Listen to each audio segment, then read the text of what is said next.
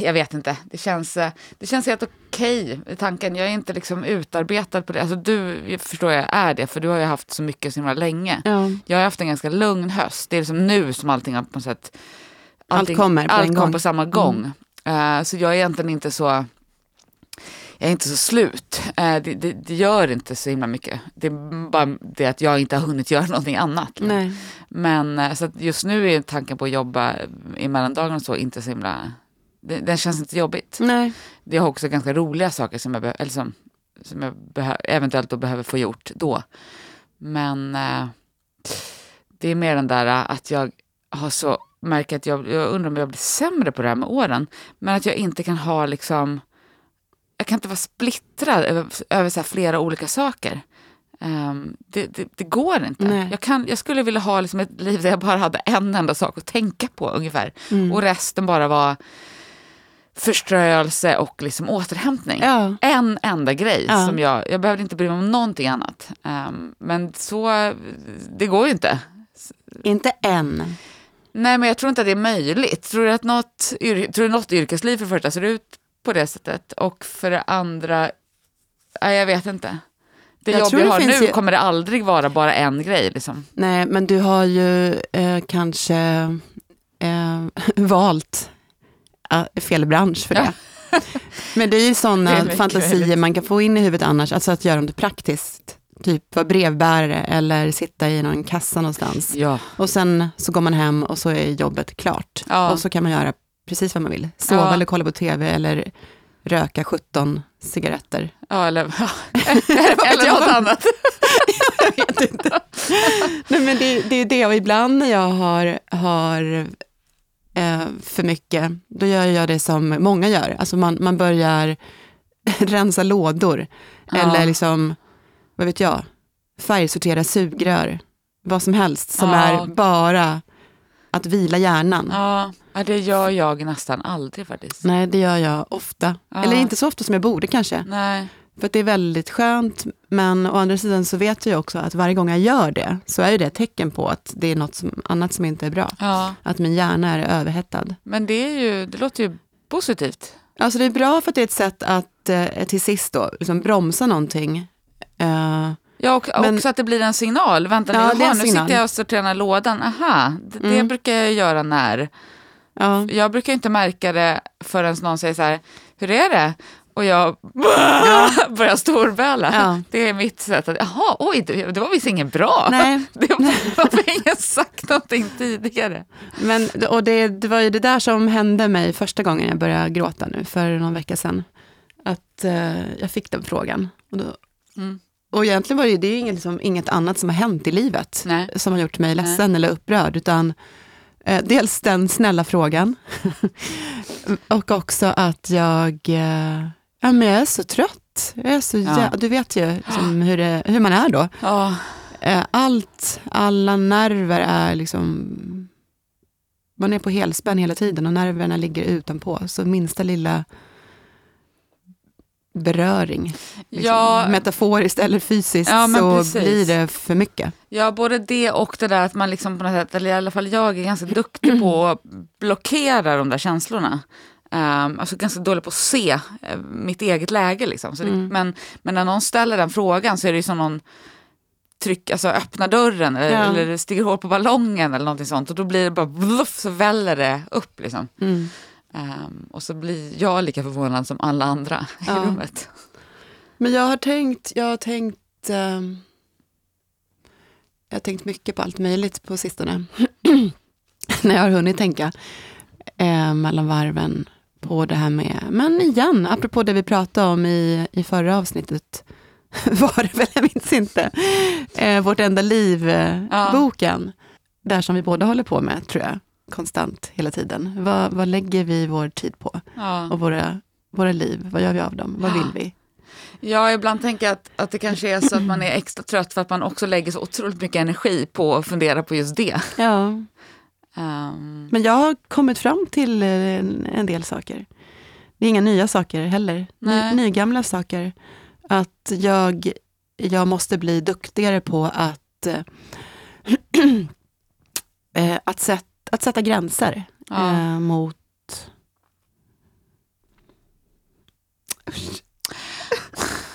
gumman. Det är ju för tidigt för en sup annars. Ja, det kanske jag hade lite. behövt Jag faktiskt. skulle haft med oss glögg nu så här på första advent. Det är i och för sig det Morgonglögg. äckligaste jag vet. Ja, okej. Men det kanske finns någon god spritglögg som bara smakar sprit Ja, och det är heter glögg. Problemet är jag äger inte mig själv längre, så känns det. Jag äger inte min tid. Nej, och det brukar vara det värsta för dig. Ja, och det här har vi återkommit till. Och det är det här som jag återkommer till både när jag pratar med andra om den här typen av saker. Liksom existentiella spörsmål och livsval och allting. Därför att för mig blir det också som att inte äga sin tid är i förlängningen att inte äga mig själv. Jag såg en dokumentär för ganska länge sedan på SVT som, jag vet inte liksom vad den handlade om mer än att den följde några olika yrkesmänniskor med alltså gränslösa arbeten på det sättet att det finns egentligen ingen ände på jobbet. Nej. Och jag kommer inte ihåg hur många de var, men jag minns bara 2 av dem. Det ena var en jurist och en kvinnlig jurist, småbarnsmamma var hon dessutom. Och den andra var, jag kommer inte ihåg vad hon var i alla fall anställd på något typ av behandlingshem eller ja. Och båda de hade då jobb som aldrig tog slut. På lite olika sätt, för att den här juristen hade ju dels ett väldigt krävande jobb. Så här högpresterande person var hon också. Och duktig flicka. Säkert. De brukar vara det, de där kvinnliga juristerna. Ja, de brukar ju vara det. Och det ser man ju redan på gymnasiet. Men i alla fall så kommer jag i alla fall ihåg att de filmade henne liksom hemma sen också när hon hade lagt sig i köket. Fixat middag till sig och sin dotter, och sen så var det läggning för barnet. Och då sa hon, och nu börjar mitt pass 2. Ja. Alltså hennes liv, hennes tid fanns ju inte överhuvudtaget. Den var ju uppäten. Så att hon jobbade, hennes pass nummer 2 började då, vi säger 7 eller 8 och tog slut 11 eller 12. Ja. Och sen gick hon och la sig. Och sen började nästa dag och så var exakt samma sak. Men vet du vad? Alltså en del av mig kan, för jag har ju också ett jobb som skulle kunna aldrig ta slut på det där sättet. Och jag kan ibland drömma om att få gå upp i det på det där viset. Alltså att kapitulera inför liksom jobbmassan. För att jag tänker att om man betraktar det som, det beror på vad man menar är att äga sin tid. Hon kanske jag har ingen aning, men och det låter ju ärligt talat, det är inte hälsosamt att jobba så mycket liksom. Man behöver såklart återhämtning på olika sätt. Men om man tänker att det där är vad man vill göra med sin tid, om man är så liksom passionerat investerad i sitt arbete, så är kanske det, alltså nu förstår du skillnaden? Precis, liksom. Men jag tror också att det är precis det där som du lyfter nu som är så, det är svårt att separera de 2 bitarna. Ja. Vad är det jag verkligen vill göra, eller vad förväntas av mig, och vad är en kombination av det här? Om du har ett jobb där du vet att allting jag gör nu är viktigt. Det är viktigt för mig, för jag känner att det ger mig någonting. Mer än pengar, liksom lön. Det ger mig en inre tillfredsställelse, en känsla av att göra gott för någon annan, eller för samhället, eller för världen.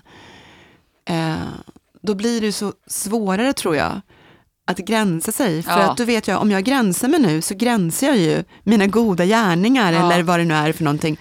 Det är lättare att gränsa det om du sitter i en kassa på ICA eller Hemköp. Absolut. Eller om du blir tillfrågad, kan du bära ut 17 julklappar till imorgon? Nej, det kan jag faktiskt inte. Nej.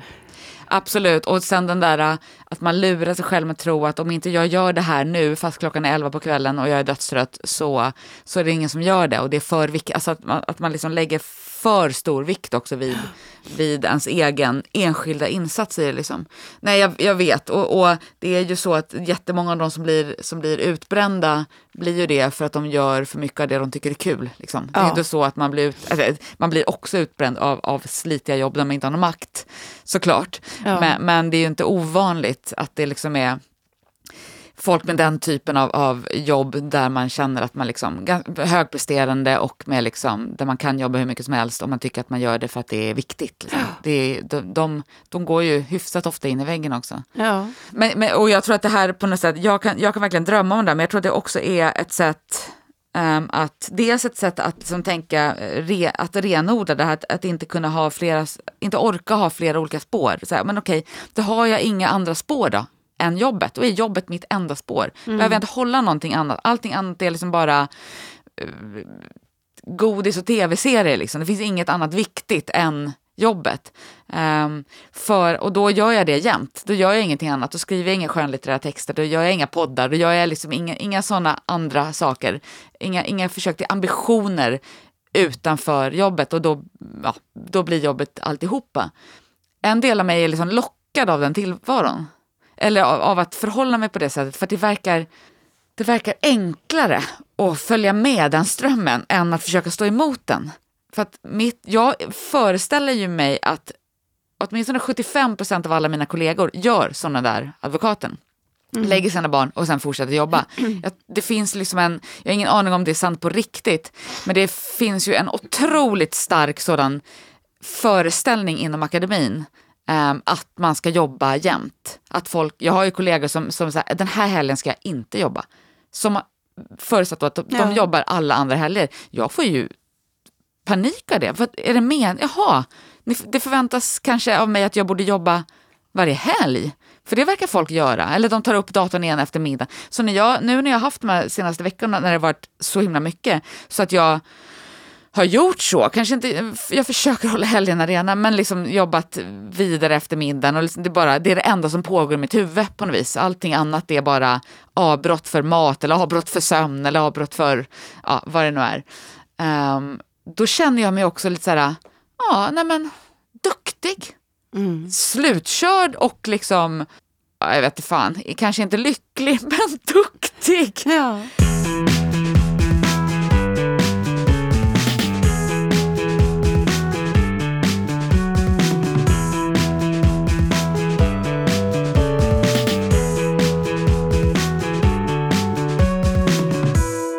Jag funderade på, ska vi hälsa hej och välkomna kanske?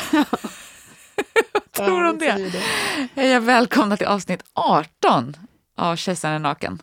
Det deprimerade samtalet. Nej, du vet, eller bara en fortsättning på förra gången.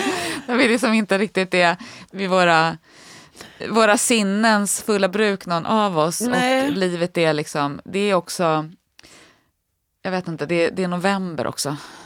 Och mörkt hela tiden. Man ska inte underskatta den effekten det har på psyket. Men jag tror också att jag är övertrött, så jag är också överkänslig på många sätt. Men när jag hade sett klart den här serien Amningsrummet som går på SVT Play nu, så fick jag vet inte, jag fick tillbaka en massa ångest, tror jag. Liksom nedtryckt ångest av att se den serien. Över det här. Alltså inte för att jag är nybliven mamma. Nej. Men för att den serien handlar ju jättemycket om moderskap och modersrollen och kvinnorollen. Men den handlar ju jättemycket om, alltså det övergripande temat, och det övergripande temat är ju samma tema vad man pratar om egentligen. Det är ju, vad är det för liv jag lever? Det är det de frågar sig, de här kvinnorna. Jag vet inte om vi ska säga någonting om serien. Du har också sett den. Ja, inte hela, men majoriteten av avsnitten. Ja. Nej, det var väl det du sa. Den följer ett gäng, fyra kvinnor. Varav 3 är småbarnsföräldrar. Ja. Den 4:e har inga barn. Nej. Och är det väl någon slags, i liksom Stockholms mycket mycket välbärgade medelklass får man ju säga. Alltså det är en väldigt specifik litet utsnitt av befolkningen som kan känna igen sig till fullo i att pausa i amningsrummet på NK och sen gå hem till sin väldesignade lägenhet liksom, 2 kvarter därifrån. Men med det sagt så är det väl någon slags skildring av småbarnsåren eller den liksom av moderskomplexen. Ja, men det var... Eller jag vet ärligt talat inte riktigt vad det hon vill ha sagt. Jag vet inte igen. Jag tror att den säkert vill utforska på något sätt liksom, kvinnofällan och liksom, det med moderskap. Och, liksom, det blev inte som jag hade tänkt. Men 2 av dem har ju förlossningsdepressioner också. Ja. I den här serien, 2 av de här 3 mammorna.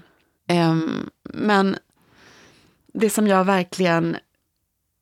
Jag skrev upp någon replik här som jag tänkte var så himla talande. För det här handlar ju om att vara i en livskris. Nu ska vi se. Och nu minns jag inte vem det var som sa. Jag bara skrev ner den här repliken. Jag orkar inte vara duktig hela tiden. Jag orkar inte ha tråkigt hela tiden. Det var väldigt fascinerande repliker. De kommer precis efter varandra. Det är samma person som säger det här. Och det här med att vara duktig... Det är väl liksom vara duktig då i mammarollen och finnas där för sitt barn, hålla koll på allting och så här. Och vara orolig hela tiden och i det inte heller må bra. Att delvis känna sig som alienerad när jag gäller barnet, till skillnad då från den glada pappan som inte alls verkar ha de här problemen då. Men sen den där andra frasen, jag orkar inte ha tråkigt hela tiden. Och det fick man tänka på. Dels liksom vad det är för förväntningar vi har av livet. Rent generellt. Och det här med att bli förälder. Att det är klart att det är tråkigt. Det händer ju absolut ingenting första året.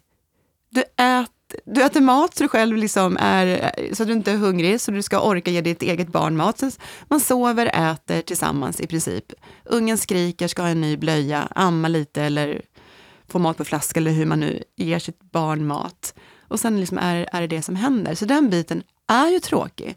Men sen börjar jag tänka på och resten av livet. För jag tror att jag försökte googla men jag hittade ingen sån statistik. Att det är jättevanligt att många splittras. Alltså par som... 2 år efter. Exakt. Ja, eller de 2 år efter liksom föds. Ja, det har jag också förstått att det är vanligt. För att man inte pallar med det där. Det blir en sån abrupt förändring av ens tillvaro, antar jag. Ja. Och av ens relation som blir påverkad på alltså, så. Ja. Men alltså, kände du igen dig i den här serien? Men det jag kände igen mig i en grej som en av dem, det är ett par i alla fall, där hon har förlossningsdepression och säger till sin man att hon liksom, vi kanske inte ska vara ihop, det här funkar ju inte. Och så bara, nej men varför då? Nej men vadå, vad menar du? Men man är ju inte kär hela tiden. Bara, nej men så är det ju, säger han. Och sen säger hon, kanske den enda frasen som jag kände igen mig i hela den här serien. Men jag vill ju inte ha sex med dig. Och det kände jag igen mig i jättemycket. Förlåt Peter att du lämnar ut sig. Så jag lämnar faktiskt mest ut mig själv. Ja. Det var för mig liksom helt ointressant. Därför att jag orkade inte. Hur skulle jag kunna vilja ha sex? Och hålla liksom, gnistan uppe på något sätt. Eller ens känna lust.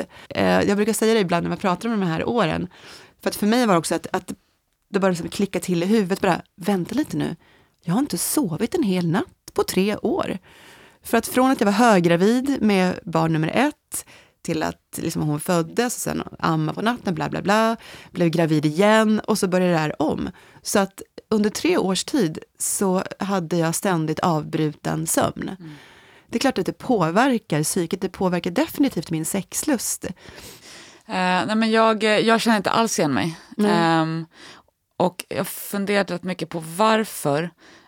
Och jag tror att alltså dels är det ju, de är ju sådär extrema, alltså de är ju otroligt välbärgad, väletablerad liksom medelklass i innerstan. Och runt liksom 30-35 då förmodligen. Någonstans där. Och jag var ju mycket yngre när jag fick barn och levde ett helt annat, lever ju inte ett sånt där liv nu heller. Så jag kan inte relatera till det nu, men jag kan definitivt inte relatera till den situationen när jag fick barn. Men sen, så det tror jag är det ena. Liksom.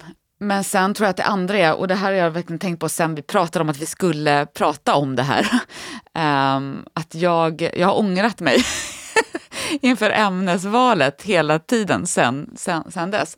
För att, alltså, ja, det här har vi ju pratat om förut, men jag har ju extremt svårt för kollektiva identiteter. Jag vill ju inte, det här grupptillhörighet. Och är det någon kollektiv identitet som jag har liksom med näbbar och klor slagits emot i 16 och ett halvt år nu snart, så är det ju föräldrakollektivet. Jag hatar allting som har att göra med att bli inplacerad i det kollektivet.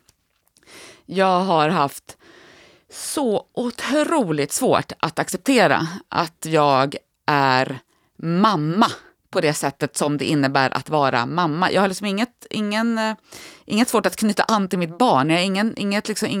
Det har aldrig varit ett problem med själva våran relation. Men så fort jag var tvungen att tänka på det som att jag är en mor och hon är min dotter, då har det slagit slint i min skalle. Jag trodde det där, eller så här, jag tror att det lite har gått över. Det har liksom lugnat sig lite med åren. Men jag tror att det också har att göra med en som grundläggande osäkerhet i att vara fel. Eller att göra fel. Eller sådär.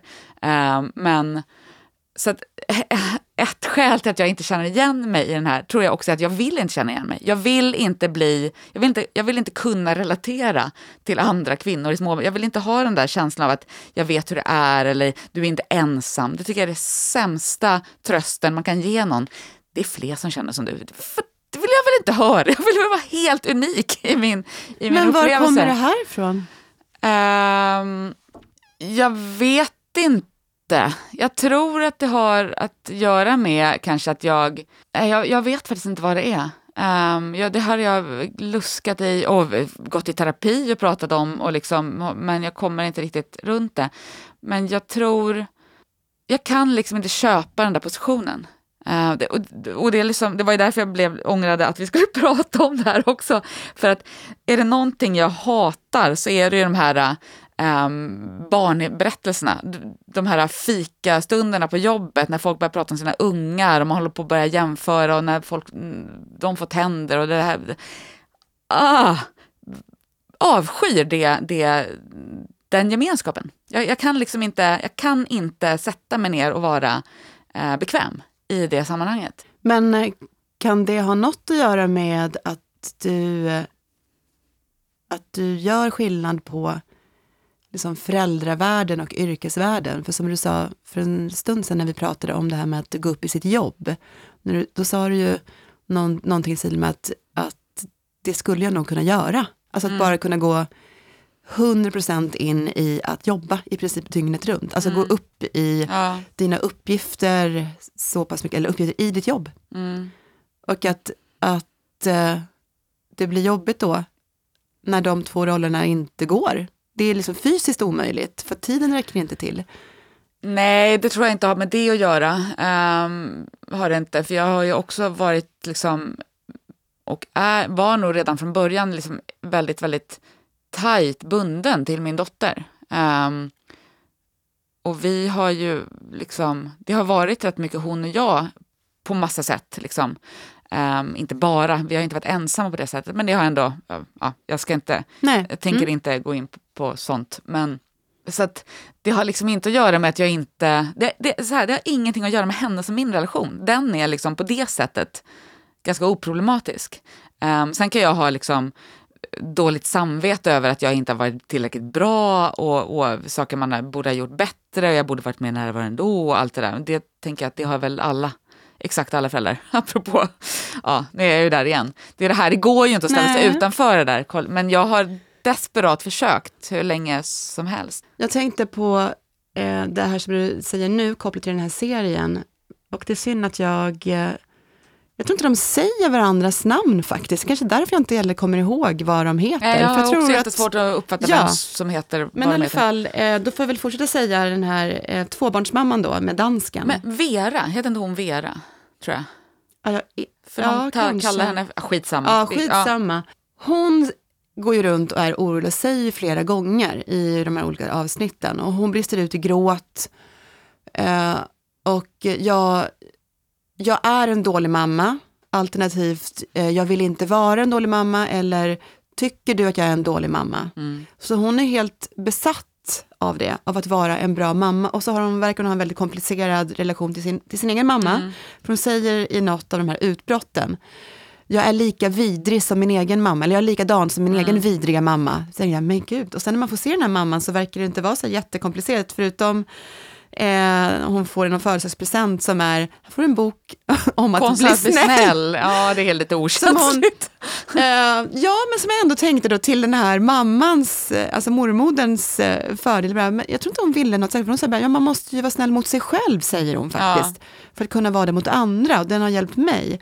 Men deras relation är så störd så att det är klart att hon inte ser, Vera då eventuellt, ser det. Utan hon ser bara att mamman hånar henne. Ja. Och liksom. Men dels så upprepar hon den frasen på olika sätt. Det här med att vara rädd för att vara en dålig mamma. Och så finns det en scen. Jag tänker också den här rädslan för att tappa sig själv. Vem är jag nu när jag är så här mycket mamma? Därför det finns en scen som är så otroligt rolig och sorglig. Den är ganska rolig, den här serien. Det finns många liksom små subtila grejer som är rätt roliga. Och det finns en scen när då den här kvinnan, Vera, tittar på Bolibompa tillsammans med 5-åringen. Hon har en 5-årig dotter och sen har hon en 1-åring. Och så är det Bolibompa. Och är det någon som ska dansa? Någon ska dansa. Hon reser sig upp i soffan. Hon dansar som hon skulle göra på nattklubb. Liksom. Hon liksom skakar rumpa. Ja, det är väldigt sexigt. Liksom. Eller hon lever sig in i en liksom sexig klubbdans. Ja, med den här 5-åringen bredvid som hoppar runt som draken. Och det var ju väldigt roligt. Men också lite så himla... Jag tyckte det var sorgligt. Ja. Jag tyckte inte det var så osvagt. Först log jag ganska mycket. Och sen blev jag liksom ledsen. Ja. Och hennes vägnar. För att på ett sätt så... Den scenen illustrerar så himla mycket. Att det gamla livet är borta. Men att liksom... För att hennes gamla liv, innan hon blev tvåbarnsmamma och gift. Och rullade runt med barnvagnen och... Då gick hon ju på klubbar och drack drinkar och flörtade och hade ett sexliv och kände liksom lust till saker och ting. Hon låg inte i sin säng och grät varje morgon när hon vaknade. Men jag tror att det kanske är det där också som är svårt för mig. Jag var ju så ung. Jag var ju 23 när jag blev gravid och 24 när jag fick barn. Så att jag tycker det är så många av den här typen av skildringar, liksom nutidsskildringar av det där moderna föräldraskapet eller moderskapet är det ju framförallt i den här serien. Som just handlar om det där liksom, att det gamla livet har tagit slut och helt plötsligt ska man liksom, fast man var van vid att kunna gå ut och käka lyxmat på Stureplan och allt det där man gjorde uppenbarligen. Jag levde inte ett sånt liv. Så att jag hade ju heller inte några inkörda vanor på det sättet. Får man barn, vilket jag gissar att de här är runt typ 30-35, de här kvinnorna. Får man barn då har man ju hunnit liksom köra ner några hjulspår i hur man är van att leva sitt liv. Det hade ju inte jag. Så det har jag otroligt svårt att relatera till. För det fanns liksom inget... Däremot så kan jag ju tänka att... Så jag har ju varit mamma hela mitt vuxna liv i princip. Jag hann ju nästan inte bli vuxen innan jag själv blev förälder. Och det är ju något helt annat på något vis. Då har det där fått liksom följa, det har varit någon slags följeslagare, det där föräldraskapet som jag har stångats mot liksom, har ju följt med mig i mitt vuxenblivande på ett sätt. Alltså på ett sätt är man ju vuxen när man är 24, man är myndig och alltså allt sånt. Men det finns ju saker kvar att utveckla på något vis. Så det kanske är någonting i det också som gör att jag har så svårt att begripa mig på de här de här historierna. Men jag hade ju inte förlossningsdepression, den diagnosen hade jag inte. Men jag mådde ju fruktansvärt efter, jag var så otroligt ensam. Det var jag också. Mina vänner fick ju barn, nu har de småbarn. Ja. Eller liksom 10 år efter mig skaffade de ungar. Så att jag var ju helt ensam. Jag var med i någon sån här mammagrupp, men där kände jag mig bara som ett UFO. För att de var ju runt 30 och det är ganska stor skillnad. De var liksom jag pluggade fortfarande. De var liksom färdiga. De var jurister som de var föräldralediga från, höll på och dealade med liksom så här karriärpappor, hur de skulle fördela föräldraledigheten. Jag hade ingenting sånt. Liksom. Men jag var också väldigt, väldigt själv. Så jag mådde jättedåligt under jag hatade att vara föräldraledig. För att jag klättrade på väggarna liksom, och visste inte vad jag skulle göra. Ja, så på ett sätt borde jag kunna relatera. Men det är liksom det är iscensatt i en alldeles för välordnad, privilegierad miljö. Där de ska slåss mot liksom, men det är någon scen där hon är på besök på sitt gamla jobb under föräldraledigheten. Hon är ju tv-producent eller någonting sånt. Hon den här just det. Vera. Vi bestämmer att hon heter, vi kallar henne för det. Och så förstår man att det finns liksom, såklart konkurrens, och nu är hon borta ett tag och då är det någon praktikantkille som har fått hennes roll och så är hon jättearg över det. Alltså jag förstår att det är jättemånga som känner igen sig i det där att liksom vara på väg någonstans yrkesmässigt och få det avbrutet men att det avbryts liksom av att man går på föräldraledighet och att det finns en massa liksom konflikter och kamper inbyggt i det liksom. Men jag kan inte relatera till det överhuvudtaget. Jag känner liksom inte igen mig. Så var det inte för mig. Liksom. Alltså jag förstår att hon har att fokus är på de här kvinnorna i den här serien. Och jag förstår att syftet någonstans är att skildra någon slags liksom, komplexitet kring modersrollen och liksom, eller kring kvinnorollen. Det är inte så himla gulligull hela tiden och så.